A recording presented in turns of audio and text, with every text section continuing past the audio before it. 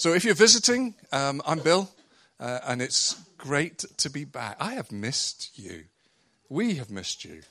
That's the royal we. I'm speaking on behalf of my wife and I. We've missed you. Not a lot, but we missed you. Oh, yes. Yeah. Okay. I want to... I've taken time to listen to the talks that you've been listening to. And I've been impressed and impacted by them. And as a consequence, I want to talk to you about something that I think flows out of what you've been listening to, what I've listened to. And it's in line, actually, with something that Kate and Carol are going to present after me in a moment. But this is a foundation for what they're going to say. I want to talk to you about social justice.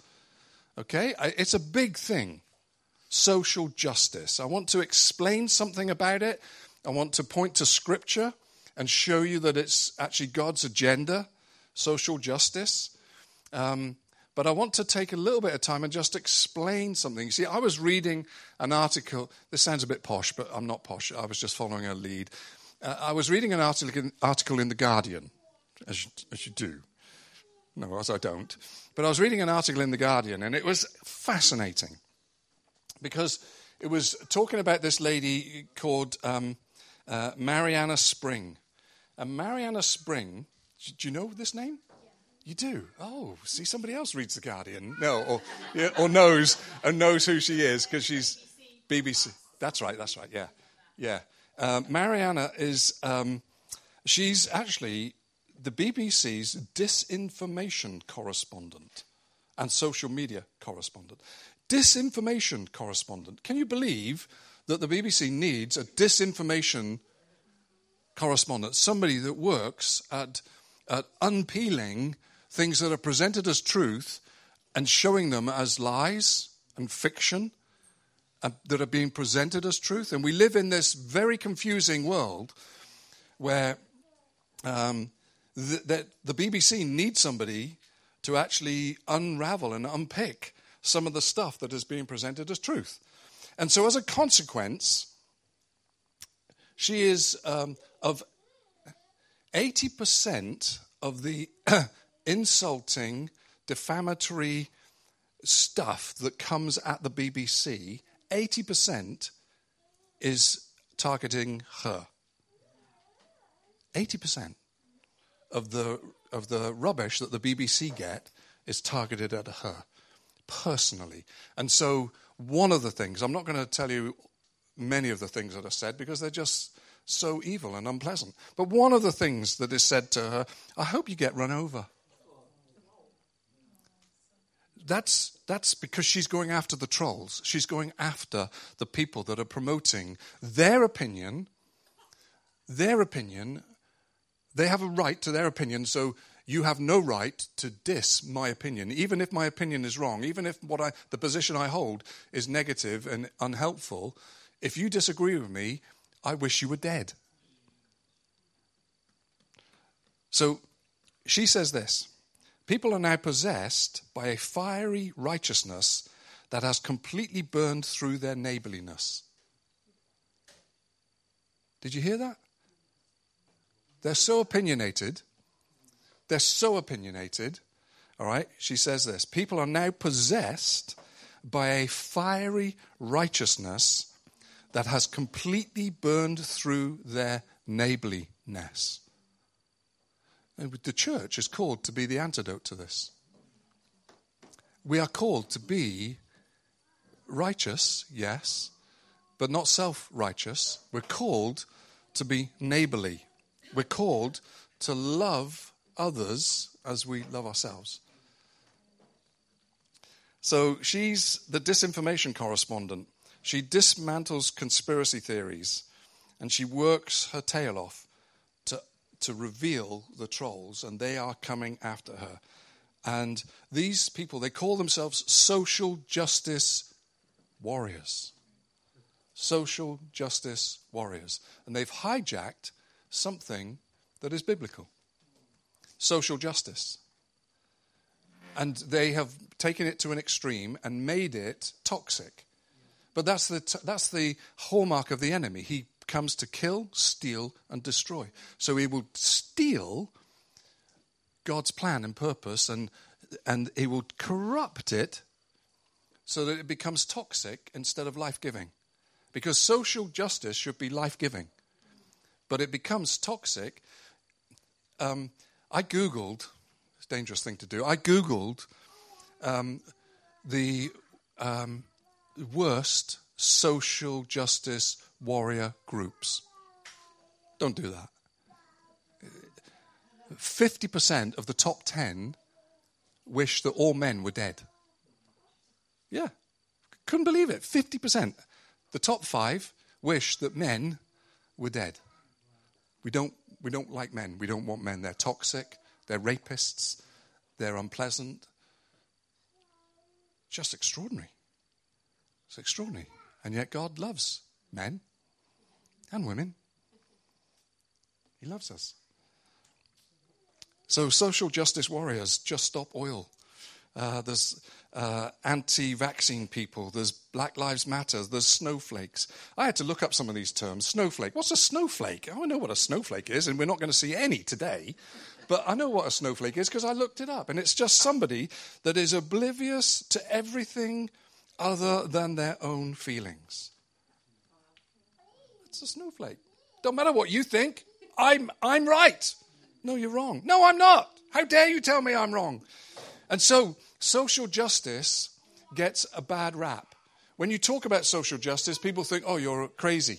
You're going to be a crazy. And I want to say no, because God is a social justice warrior. God is. Because he says in Psalm 33, verse 5, it's interesting. I was just taking some notes yesterday, sitting down the summer house and thinking about it this morning and writing. And Ellen came down and said, I've been reading Psalm 33. You wouldn't believe it. Listen to this. And she reads this to me. Psalm 33, verse 5. She read a lot more, but this is what jumped out at me. And it was jumping out to Ellen as well as she was reading, independent of me. She didn't know what I was doing. Psalm 33, verse 5 says, the Lord loves righteousness and justice. The Lord loves it.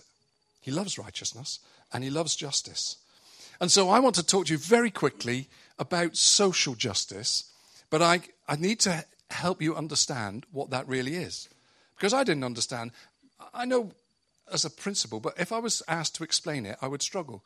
So I Googled, what is social justice? And I found 4 principles of social justice. And then I found 5 principles of social justice. And then I found 5 keys to social justice. And then I found 6 elements of social justice. And I was confused. I was really confused. And I'm very quickly going to tell you what I read. And then I'm going to talk to you about what the Bible says, because I think they don't know it. But these elements, these 6 elements, highlight God's plan and principle for social justice. But the first 4 principles I read were access. People need to be able to access stuff that will support them, whether it's education or health or whatever. So they need access to stuff. They need equality. So if you can have it, so can I. If I've got it, you can have it. Participation. Anybody can join in. And then human rights. We're all humans and we all have rights as a human, as a basic right to safety, to love, to care. And we could unpack those things. I don't want to do that today. But those are 4 principles. And then there's 5 principles. And the 5 principles are very similar. They just have one extra. Access to resources, equality, participation, and then diversity. We don't all have to be the same. In fact, hopefully we're not the same. I can't imagine a world full of me. Actually, I would really enjoy it. No, maybe not. I wouldn't have any difficulty. But we would get on like a house on fire. Yeah, but only me. Oh, anyway. Yeah, and human rights. Then 5 keys. 5 keys. 5 things that are really, really important to unlock social justice. Education unlocks social justice. Employment. Recovery. Family. and community. This whets my appetite when I read this. These are elements for social justice. We need to belong. We need to be, we are no good as islands, as I am continually battling to hold on to the fact that I'm not an island. When most of my life I'd learned that I'm better off, I'm just going to suck it up and I'm an island and I'm just going to get, and the world doesn't need me. Oh, what a stinking attitude I have had over years. And then God set me free and helped me understand that actually I'm meant to be a team player. I'm needed in my family. I'm needed in this family. No matter what my role, but I'm just needed because I'm me. And you're needed because you're you, not because of what you do. See, one of the things that Mariana noticed and pointed out to me was it's not about what, it's about who. You see, social justice warriors get on the bandwagon of what. It's all about what's going on and what you think and and actually, she says it's more about who. It's who that matters. It's not what. It's who. It's people. And I just found that encouraging and enlightening for me. So the 5 keys, as I said, were education, employment, recovery, family, community. We could unpack these and we could speak for months on this stuff and the importance of the church as a family, as a community, as a place where we learn, a place where we actually create employment, where we actually give opportunity for recovery. Because many of us have been wounded by all sorts of stuff in our journeys. We've got scars and scabs because of situations and circumstances, and it's a place for recovery. So for me, it paints a picture of social justice actually begins in the church, for me. And then 6 elements, and these 6 elements I found intriguing, and I'm going to take you to Colossians 3 to unpack these 6 elements very briefly. But these 6 elements were love of self and knowledge. I'll explain it. I'm just going to say them, and then I'm going to unpack them a little bit. So these 6 elements of social justice are love of self and knowledge, respect for others, issues of social justice, social movements and social change, awareness rising, and social action. Okay, so this is just 6 elements of social justice that somebody's put together, and I found them, and I wrote them down, and then I began to think about them. Love of self and knowledge. That speaks to me about the loving understanding that I am loved. And to love God with all my heart and soul and mind and strength. Because as I love him, I will grow in my understanding of him. So loving myself because he loves me, not beating myself up because of all the things that I can't do or haven't done or should do and aren't doing, but just understanding that I am loved, that I'm loved, that I'm loved. And releasing myself to love myself, forgive myself, love myself, and then grow in my knowledge of him as I love him because he first loved me. And then that grows into respect for others, loving others as you love yourself, loving others as you love yourself. The problem that many of us have is we're not very nice to other people because we're not very nice to ourselves.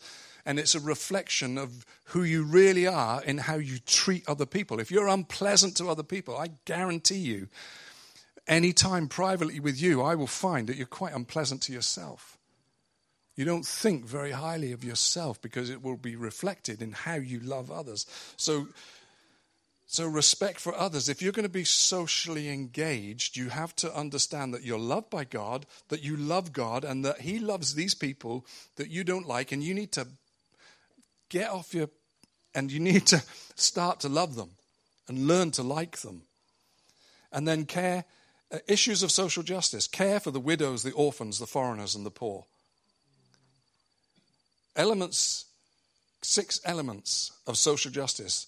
1 is issues of social justice. It should matter to you as a follower of Christ that people are hungry, that people haven't got jobs, that people don't know which way's up, that a lack of finance is destroying their family, that the children are hungry and hurting because their parents are pressurized because of situations and circumstances that are beyond their help, beyond their control.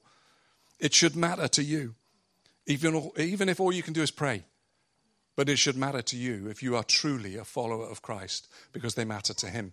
Because he says, you, Christian, care for the widows, the orphans, the foreigners, and the poor. Those are the people that fall between the cracks of the social justice system that God set up called family in the Jewish culture. The social structure that God planned was that everybody would belong. So he puts the lonely in families. I read that somewhere. It's called the Bible. And then he says, the writer of these elements said, awareness rising. Jesus said, lift your eyes, lift your heads, look up, have a look. There are people, the fields are white. There are people dying and going to hell because we, as the church, have been navel gazing. I'm okay. I've got some bread. I'm okay. But they're hungry. And we're missing them. And we're not seeing them. And it's not just the people that you think, oh, their actions, they're reaping the consequences of their choices. It's not just those people that have been trapped by drugs or gambling or any other form of addiction. It's not just those, it's people in work trying to hold down a job and the pressures, and when they don't know which way's up. And they need to know that there is one who can step in with them and hold them and help them. And he's called Jesus. And that he's got a bride that's equipped to care and love and support and encourage. And the final one of those elements was social action. You've got to share the goodness of God that you've experienced. You've got to share it. Your social action is not just about collecting food at Tesco's when we have a food collection for the Foodbank. It's about you owning your social responsibility to be somebody that shares the good news of Jesus Christ. So what I learned as I listened over the last few weeks, you've listened to the Great Commission from Stuart Blount. Then you listened to Dan sharing about the great obedience. And then you heard from John about great control.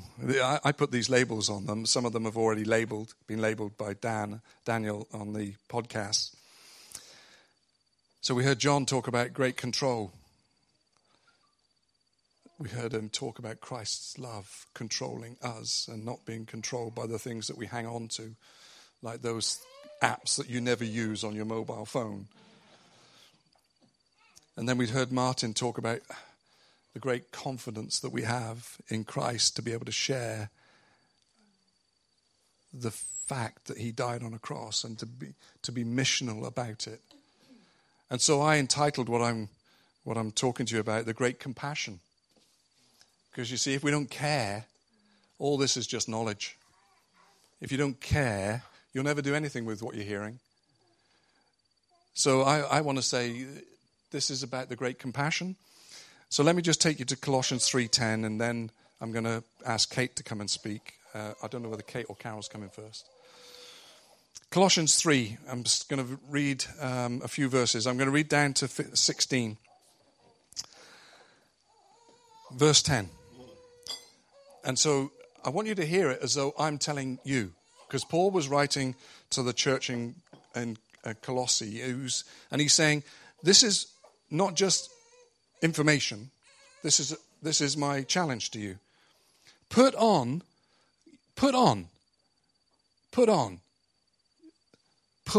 your new nature and be renewed as you learn to know your Creator.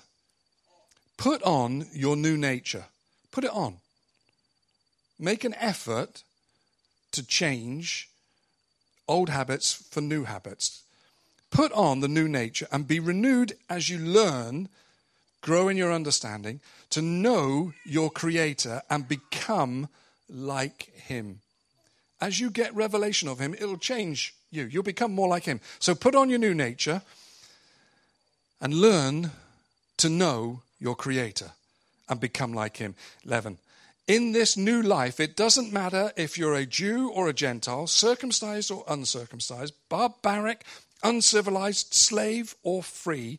Christ is all that matters, and he lives in all of us. It's Christ. Doesn't matter who you are, where you've come from, what your background is. If you say that Jesus Christ is your Lord and Savior, he lives in you, he's all that matters. So put on your new nature, think differently, act differently, because he is the one that you're representing. He lives in all of us. Verse 12. Since God chose you. Just pause. Woo. Hang on a second. I can't imagine him. I can see the rest of you. This table here? My Lord. God, you must have got it wrong. That's tough, isn't it? But he chose you. He made a choice. He could have left you out, but he brought you in. He chose you. Can you believe that? Come on. He chose you. He chose you. Since God chose you to be the holy people. Set apart, that means. Not perfect. Just means set apart. He chose you, the holy people he loves. Since God chose you, you must clothe yourself with compassion. Since he chose you, because he chose you, because he's for you, because he likes you, because he wants you to be with him, you must put on compassion. You must manifest compassion as part of your followership of your king. Another translation calls it tenderheartedness. Just think about it. What would the world be like if people were more compassionate? If they had more tenderheartedness towards people? Not sympathy, but empathy. If you want to know the difference of those two, listen to Brené Brown. She very succinctly tells the difference between empathy. Empathy pulls people in. Sympathy pushes people away. You don't want to be pouring sympathy on people. Oh, there. Never mind, Carol. Never mind. But if you say, Carol, I understand. Wow, I never knew. Gosh, breaks my heart. That's empathy. Empathy and sympathy, they're totally different. People will think they're the same, but they're different. And we're called to clothe ourselves with compassion, with tenderheartedness, with mercy, with kindness, with humility, with gentleness and patience. If we just worked in those elements, our social justice work would be phenomenal. Verse 13, make allowances for each other's faults and forgive others. Oh, that's hard, isn't it? It's hard. But then, love is a muscle and it has to be exercised. Verse 14, above all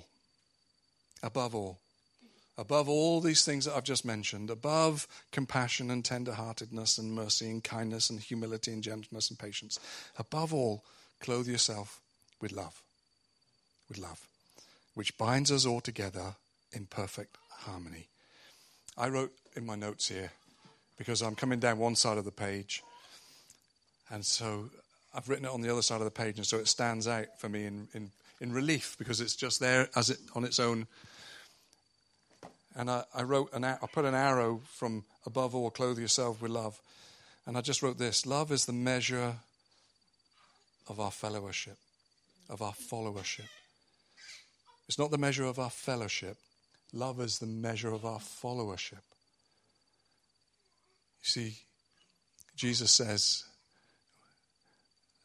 the world will see you're a disciple of mine by the way that you love each other. By the way that you love. By the way that you love. It's a measure of your followership.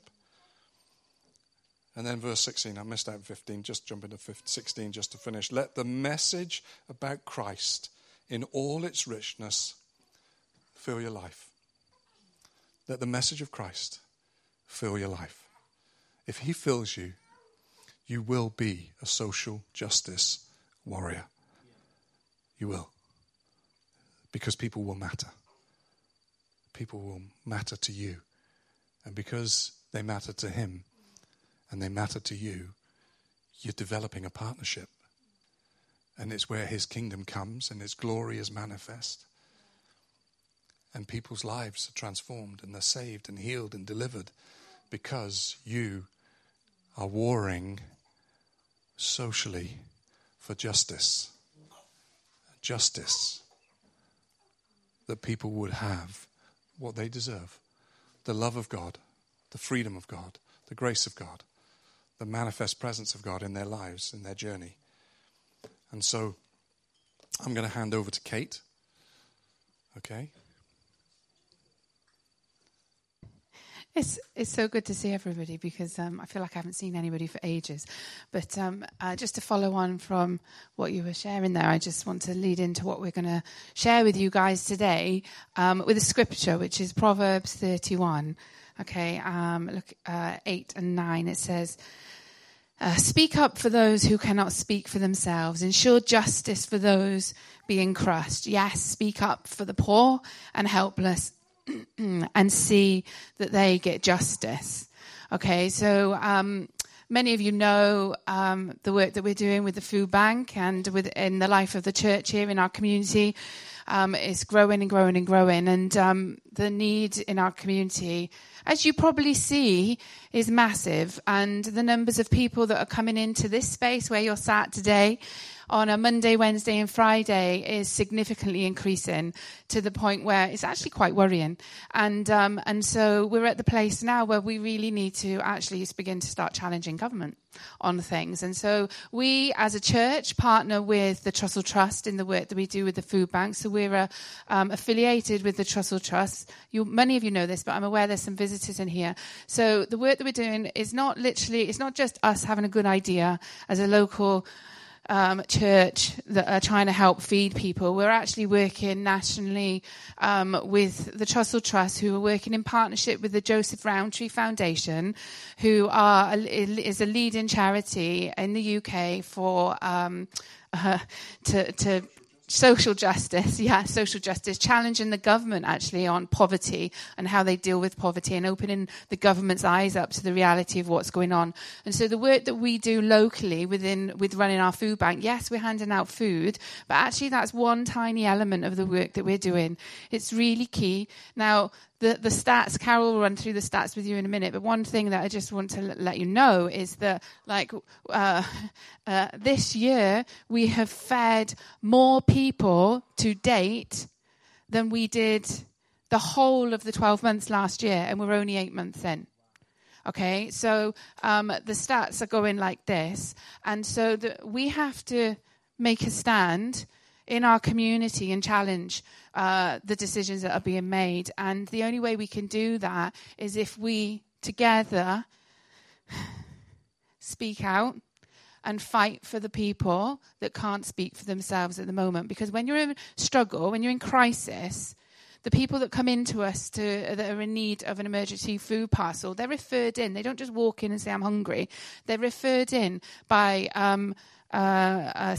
social workers, head teachers, the counsel in the hub, they refer to us, all sorts of people that are significant people within this community that recognise a person's crisis, and they then refer them into us. So when they come to us, these people, it's real. The poverty is real, right? The struggle is real.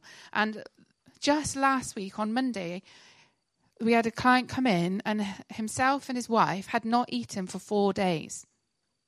4 days, right? This is a man that lives outside of Llanelli, but would be classed as Llanelli in the rural areas, right?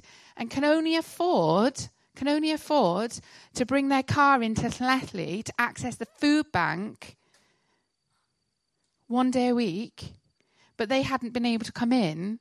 And so they hadn't had any food, they'd run out, and so they hadn't eaten for 4 days. because they couldn't get in. They had to wait till they had enough money to put... There's a bigger story. I won't go into it. But the struggle is real in our community. And if you go back to that scripture there... Oh, I've got to find it now. That scripture... Speak up for those who cannot speak for themselves. Ensure justice for those being crushed. Yes, speak up for the poor and the helpless and see that they get justice. People in our community right now are being crushed by what's going on around. And I think potentially there are people in this place that potentially you might be affected by it, but there's others that aren't actually, cost of living, it affects you, but you're not being crushed by it. You're still able to feed yourself. You're still able to put fuel in your car. You're still able to pay your bills. It might be tight and you might have to pull right back on things, but you're actually all right. But there's people that are in this community that are not all right. And unless we make a stand and stand in the gap for these people, it's just going to keep escalating. And so the Trussell Trust have running some campaigns. One of them we've spoken to you about before, which is the Guarantee the Essentials campaign. And this is what we're going to talk to you about today. Carol's going to talk to you about it. We have been, many of you have written an email to the MP, Nia Griffiths, regarding this and taking your stand and challenging her to bring it to Westminster to be discussed at government about this issue.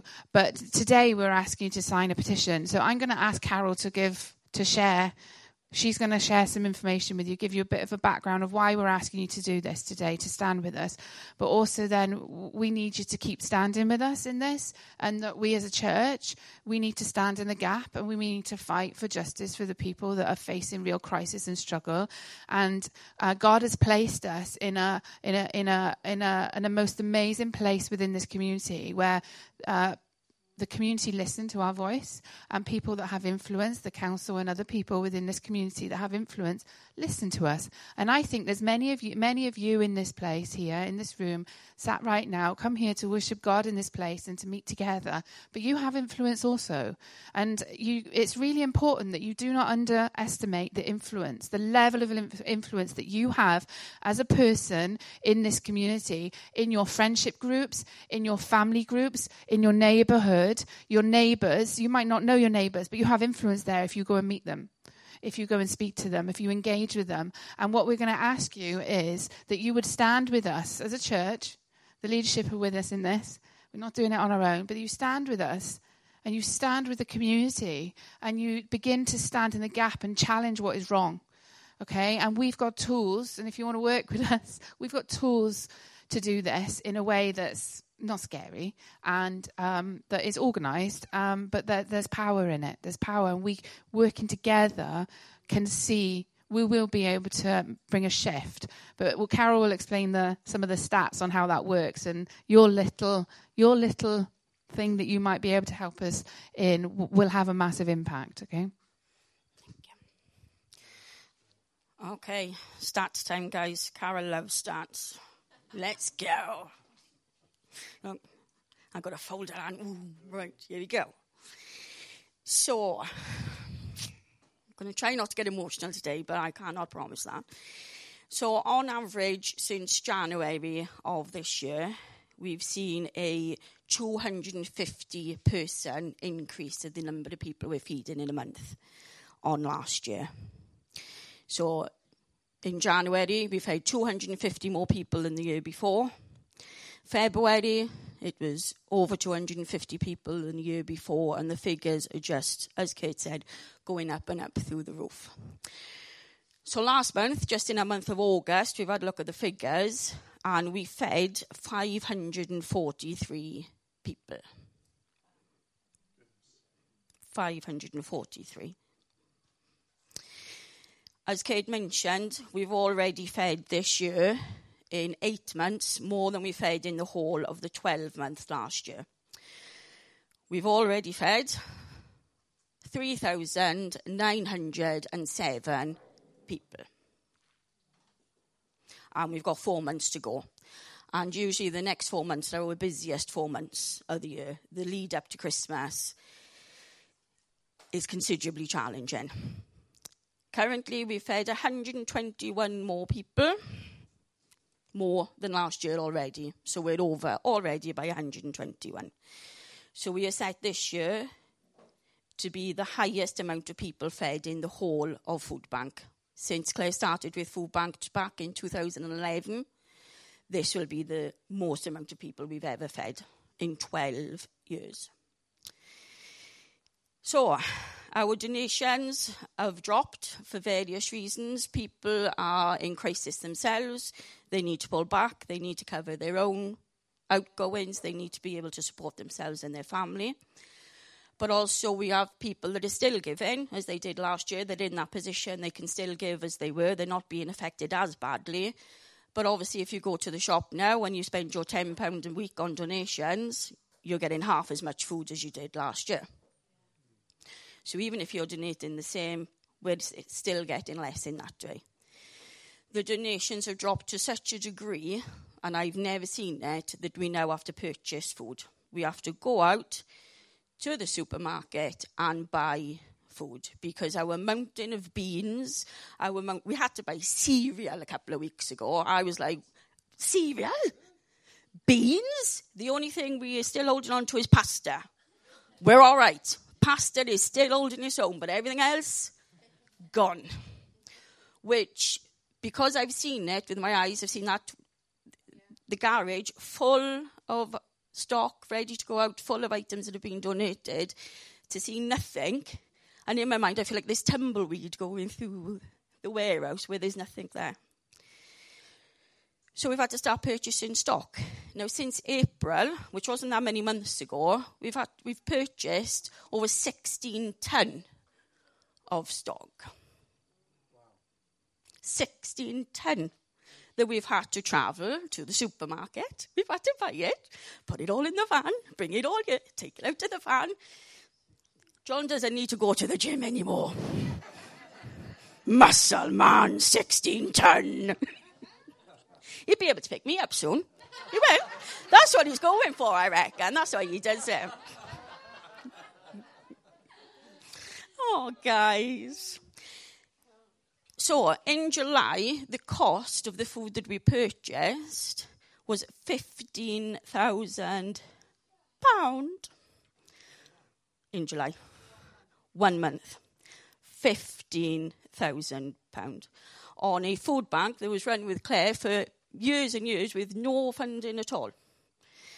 Community donating to the community, going back out to the community, self-sustainable for 11 years. £15,000 in July, 1 month. That is not sustainable, guys. That is not. If we didn't have the funds to purchase food, everybody would just be on pasta. The only thing we can give you as a food bank is pasta. Good luck. We wouldn't have anything. And it breaks my heart. It really does. Now, I can give you facts and figures all day long. I love my facts and figures. But behind each one of those figures is a story. There's a person. Now, I'm not great at counting, but I've gone round and you might just see me looking, and I'm trying to add up everybody in the room, and you might go, what's she doing now? But I reckon, and tell me if I'm wrong, there's about 45 people in this room. That's what I reckon. In the 3 hours that we were in this room on Friday, we fed 78 people. There were 78 people represented in the show. Not 78 people came in, but the amount of parcels that we gave out fed 78 people. So in our local community of Llanelli and slightly out into the rural areas, there were 78 people that woke up on Friday morning and had no food in their cupboards.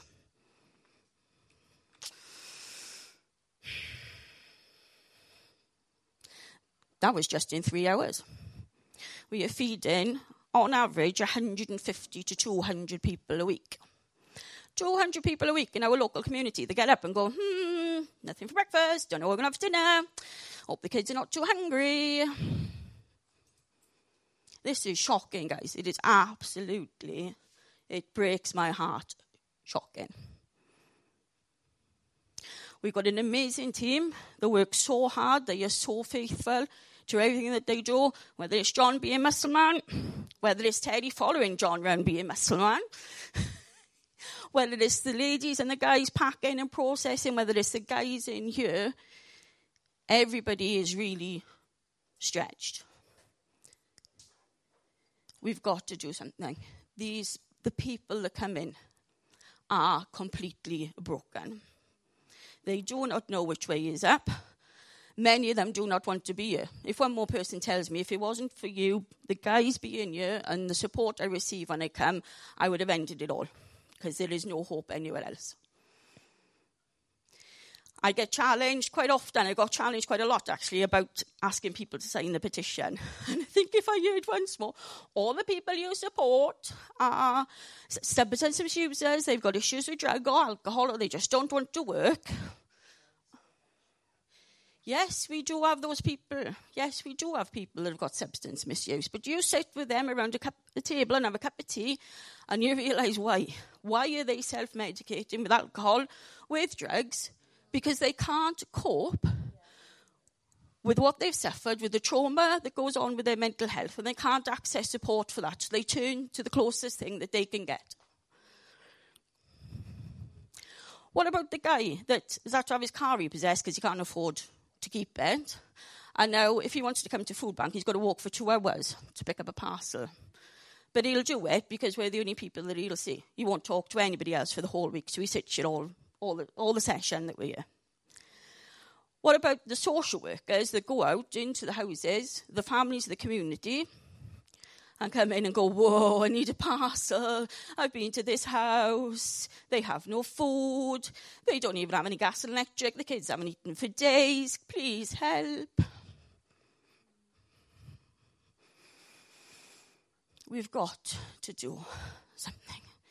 Jesus knows every one of these people in our community. He is bringing them in the door. We have a responsibility. Our eyes are not closed. We cannot say there is no issues, there's no problems. We see the issues, we see the problems. And if you want to see them, please come along one of the sessions. We're open. And come and sit and listen to some of the stories. It is time for social justice. Not shouting, not arguing, not being offensive, but just giving people the facts of the reality of the lives that people are living. So, our next step on our social justice journey is to sign our petition with Trussell Trust and local food banks and the Joseph Rowntree Foundation. They've done some research to find what is driving so many people to food banks. Why are we up now that we've fed so many people? And they've linked it back to the universal credit rate that people receive is no longer enough to cover people's core essentials. Now, I am not talking about going to the pub once a week. I'm not talking about buying your fags. I'm not talking about driving your posh car.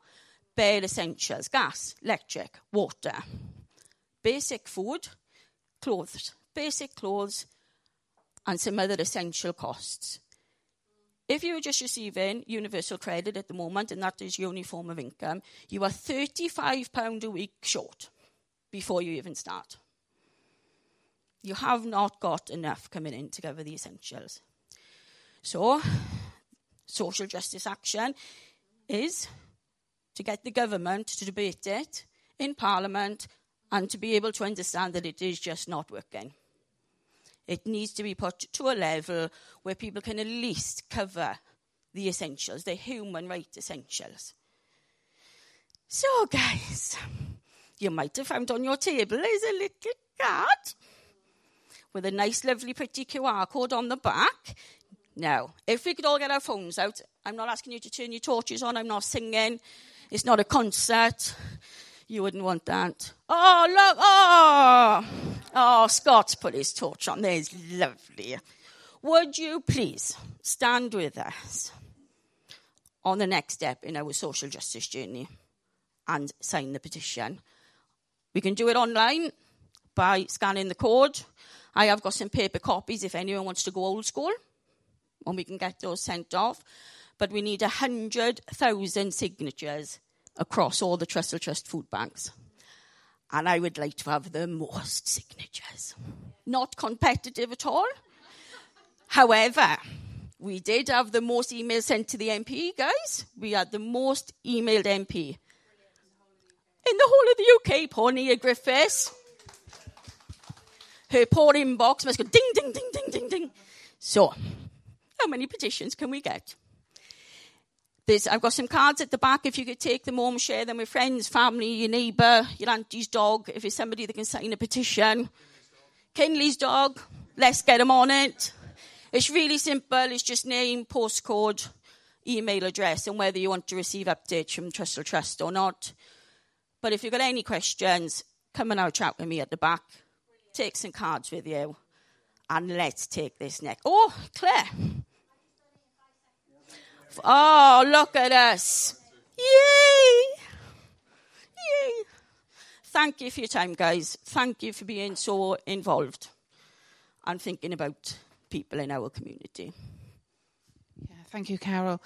So go back to that scripture. In doing this, just signing that petition, it says, speak up for those who cannot speak for themselves. Signing this petition, you're just playing your part in just one little thing. But there are so many things that you can do to stand with us as a church in your own way. Okay, so please, I ask you, please, don't go away from today, from this church service, and just forget about it, because we have to pray into where God has taken us in this, but also we need to allow him to guide us and lead us in it, because as we listen to him, we will see amazing things happen. And in all that we do, when you sign this petition, right, trust or log how many people by the postcode are taking part in this. So I would ask you, please, if you can take these flyers, we've got hundreds of them, go out to your street and knock the door of your neighbour and ask them just to sign the petition. Talk to them about what we've shared with you today. If you want to find out more, you can go on to the Foodbank's website and look at what we're doing. Also go on to the Trust or Trust website, and also you can go on to the Joseph Rowntree Foundation website, and there's lots of research on this work and what we're doing and why we're standing with them in this, because we have to see change across the UK, but locally in our community, we have to see transformation. We have to see this end, and we have to stand with people in this. And in all of that, right, this is just one petition I'm asking you to do, but if I can just share, we are doing lots of things as a church to help people that are struggling. When you come into this space during the week, we call it a community life hub. So when people come into the community life hub, there's all sorts of help that they can access. Okay, so we can, if they've got struggle with gas and electric, and they're on a prepayment meter, we can issue them a voucher through Foodbank or registered, and our team will put gas and electric onto their account for them. So straight onto their account with the electricity company, and instantly within a couple of hours they can have electric and gas. And we're seeing so many families with children coming in, and the social workers are just really worried because they haven't got gas to cook or electric to be able to feed their children that night. And if we don't do that, they can't. There's a knock-on effect. So there's we've set up a money support project, and I have a manager that works and runs that. And under the money support project, we are now, just this week, we've launched our a debt project. We're working in partnership with Community Money Advice, so we've set up a Connect Centre. So Liz is managing that, but we've got volunteers and team trained up as money mentors. But if you are a person that wants to stand in the gap and support people that are in crisis, this is a project that we have to grow and we have to develop, and it has to be run through volunteers that have got an ability to be able to support people with their finances if they're in debt. Now, it's all training. There's training with it, and it's not the volunteers don't carry any responsibility for that debt. But what we do is our volunteers will work with the client, listen to their story, understand all the issues and what's causing the debt, and then we work with the debt advisors in the main hub and they then work with them to get them debt free. But our volunteers are just mentors, so they just will liaise between between the person, so they're the face. Because what we really see and what needs to happen within this community is our community need face-to-face support. But so many people and agencies across this community don't want to do the face-to-face. You've got to go online if you want debt support. You've got to phone up somebody, and they won't do the face-to-face. So we're really pushing to bring out work in partnership with the agencies that are really good at what they do to provide support for these people that are in crisis, because they need more than just a food bank parcel. If we carry on just handing out food bank parcels, this issue is not going to end. So there's multiple things that we have to do to support people across this community to work to end the need for food bank, because that's our goal, is to close our food bank down. And I am doing everything I can to try and see that happen. And now when you're in a cost of living crisis, people look at me and say I'm crazy when I say that. But we have a big God. We have a God that knows all things. And he knows who needs to play their part in this, in Llanelli, to see community transformation in Llanelli. Now, you know what Llanelli's like. You live here. You're here for a reason. And God has called you for such a time as this to stand in the gap. Stand in the gap. And sometimes people get scared. When you think of poverty, the amount of Christians I talk to, I'm going to be really, this is honest, right? The amount of Christians I speak to about poverty and ask them to come and help and get involved and speak to the people that are in crisis, they're scared. And they go, oh, do you know what? I'll help you with your food bank, but what I'll do is I'll just pack the parcels because I can't do the face-to-face thing and talk to them. Do you know why? Because they're scared. Why are they scared? Why are they scared? Because it's the unknown. Because if you haven't been through struggles, sometimes people struggle to connect, right? But you know, who was Jesus? Jesus was a man that spent time with everybody. Jesus was a man that didn't judge. And I think for us as Christians, we need to look at where God's placed us, and don't work out of fear. Because if I was to work out of fear, right, do you know what? I'd run the other way. Because this whole situation that we're in our community is scary. Carol told you that we spent £15,000 on that food for that in July, right? But we haven't got that money in the pot.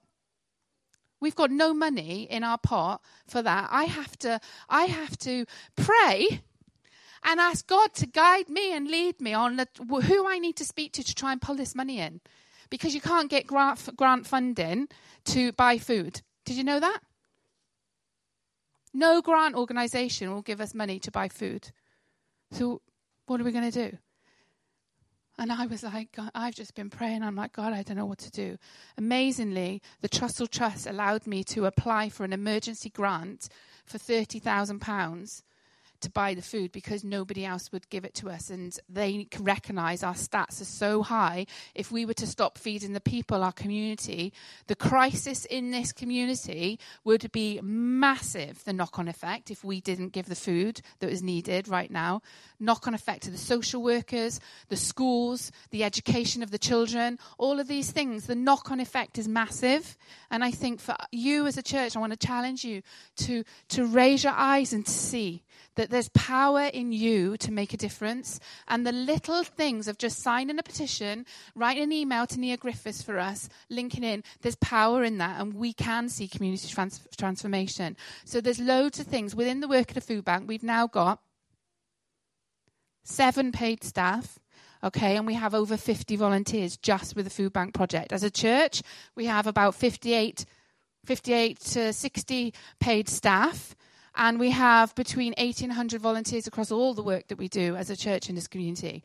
Now, God is doing amazing things. There is power in that number. Yeah? And if we stand together as a church, just you guys is a big number in this place. You have power and you have influence. And if you can speak to the people around you, you don't know. You might be best friends with, what are they called? I can't say that word. Do you know what? Can I tell them a story about that? Just to finish this. I could talk forever, right? And I know that. But I just want to say this to you. Okay. I was driving to work on Tuesday morning, and I had some time off. And it was actually really hard to have time off because I was in pain and I was highly stressed. Can you imagine working in this environment all the time? It's really stressful. And it took me quite a while to come down and try and switch off from this. But in it all, I was like, God, I don't know how we're going to move into October, right? If last year, every month, we went on a 45% increase month on month, okay, we're now looking at needing 15 grand right now a month. But yet, in October, potentially, that could double. So we might need 30 grand a month. Where's that going to come from? And it's really stressful. And I drove to work on Tuesday. I drove in the car park and I saw the little van. And if you've seen our little Foodbank van, that van is the van that must move how many ton? 18 ton of food. The van's about to die. The van is about to die. And that's no joke. It keeps conking out. So, and I drove in the car park and I was like, God, I can't do this on my own. That van is going to die. And that van is key for feeding our community. And I was like, God, I don't know how we move forward and how we meet the need, but all I know is I can trust you. And I was like, God, you know all things. Please just show me that you're there in this. And so I came in and I carried on and said hi to people as I got in my car and I came in and it was a really stressful day. Was it Tuesday? Oh, no, it was Monday. Oh, it was my first day. It wasn't Tuesday. It was my first day on Monday. And it was really stressful. And I was like, And then we closed the food bank at 1 o'clock. And at 1:10 or something, I had an email through. And I was like, read this email. And I was with Carol and Liz, who's our money support manager. And I was in absolute shock. I couldn't speak and I almost cried. And I was like, and they're like, what? Are you okay? And I was like, I've had an email from a charity that manage money for philanthropists. A philanthropist person? I don't know what they are. A person that likes to be nice. And somebody wants to give us just under £20,000 to support the work that God is doing in support the work of the food bank to meet the need of people. And I was like, "Ooh, is this real?" So on the email, the guy that emailed me, he said, "Oh, you can have a if you're questioning is this real or not? I understand it's a bit crazy. Just say I'll have a meeting with you." So I messaged him, and he was able to speak to him on the phone. I had a chat with him, and I was like, "Can I ask?" He's like, "Do you have any questions?" I was like, "Yeah." How does this happen? Does this person know us? And he went, I can't tell you anything, but the person knows you. And I was like, okay. And he was like, I can't give you any details. They don't want to be known. But if you want to write a letter to them, you can write a letter to them and share your thanks. And I was like, yes, please, I will write a letter. So I write a letter to this guy. But do you know, I think this person lives in very far away from here.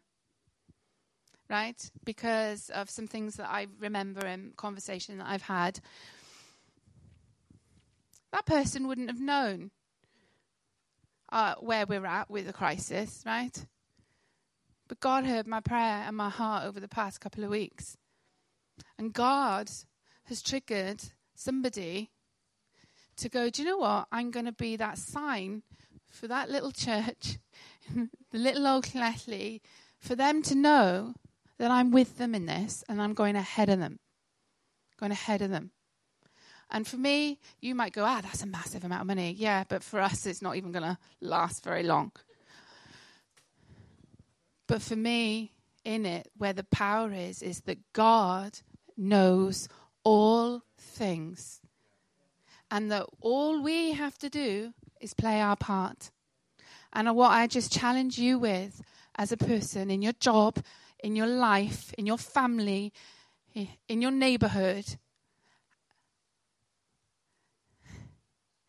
ask God to guide you and lead you. You have power and you have influence, and you can stand with us in this without even having to put money in the pot. Seriously, we're not about, this isn't asking you to put money in the pot. This is asking you to stand with us in prayer, in relationship.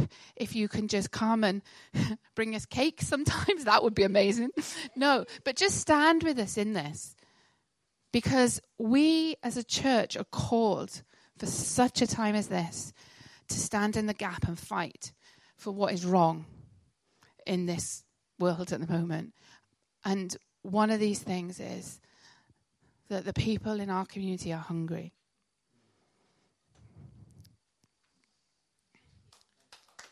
Well done, Kate.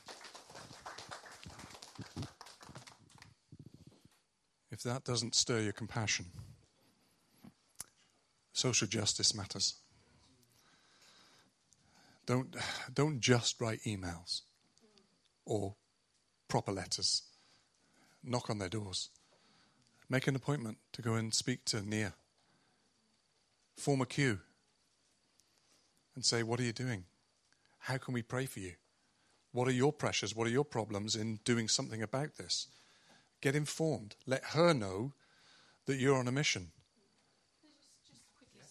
I forgot to share that we just started a new campaign locally, right, as our local little food bank. And so we've just done some film work. My brother, if you don't know, as many of you do know, my brother is a filmmaker and he's based up in Manchester. And he came down for a couple of days filming. And what we're running with is a new campaign. And the campaign, I just felt God tell me to call it, and it's Voices of Change.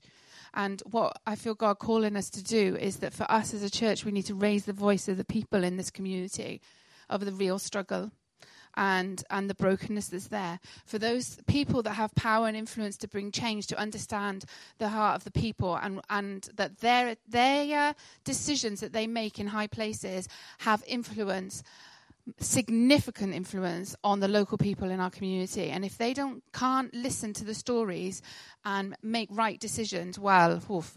But that's the call, is to raise, for us, we're going to move into raise this campaign work of raising people's voices. And so we'll take you on that journey, okay? And if you want to be part of it, that's why I wanted to share, is if you want to be part of this campaign work and just standing in the gap and listening to people's stories and enabling people's voices to be heard, and what we're going to do what we're going to move into to do that, come and speak to me or Carol, because we'd love you to stand with us in it if you want to. Throughout history, Christians have changed community. Throughout history. And we need to change.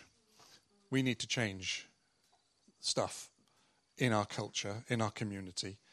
Let's not be the silent ones who don't do anything. Let's be the militant social justice warriors with righteousness and integrity, with compassion and mercy. Because of Christ. I read to you, let the message about Christ in all its richness fill your lives. That's who motivates us. We're going to break bread. Okay? There's juice on your table. I'm going to ask you, there's a plate on your table, to come and get some bread. Okay? If just one person comes and gets enough bread for the people on your table. Okay? It's not a piece each. Sometimes that happens. But it can be. It depends if there's stuff left. If you get enough for your table and there's more left, it needs to go. I'm not taking this home. Okay? But I want you to,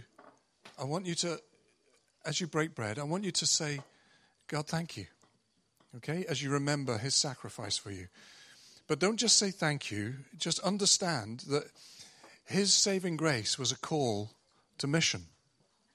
His saving grace, his kingdom coming in your life, in your heart, in your experience, was so that you can be an agent for transformation in this world of ours.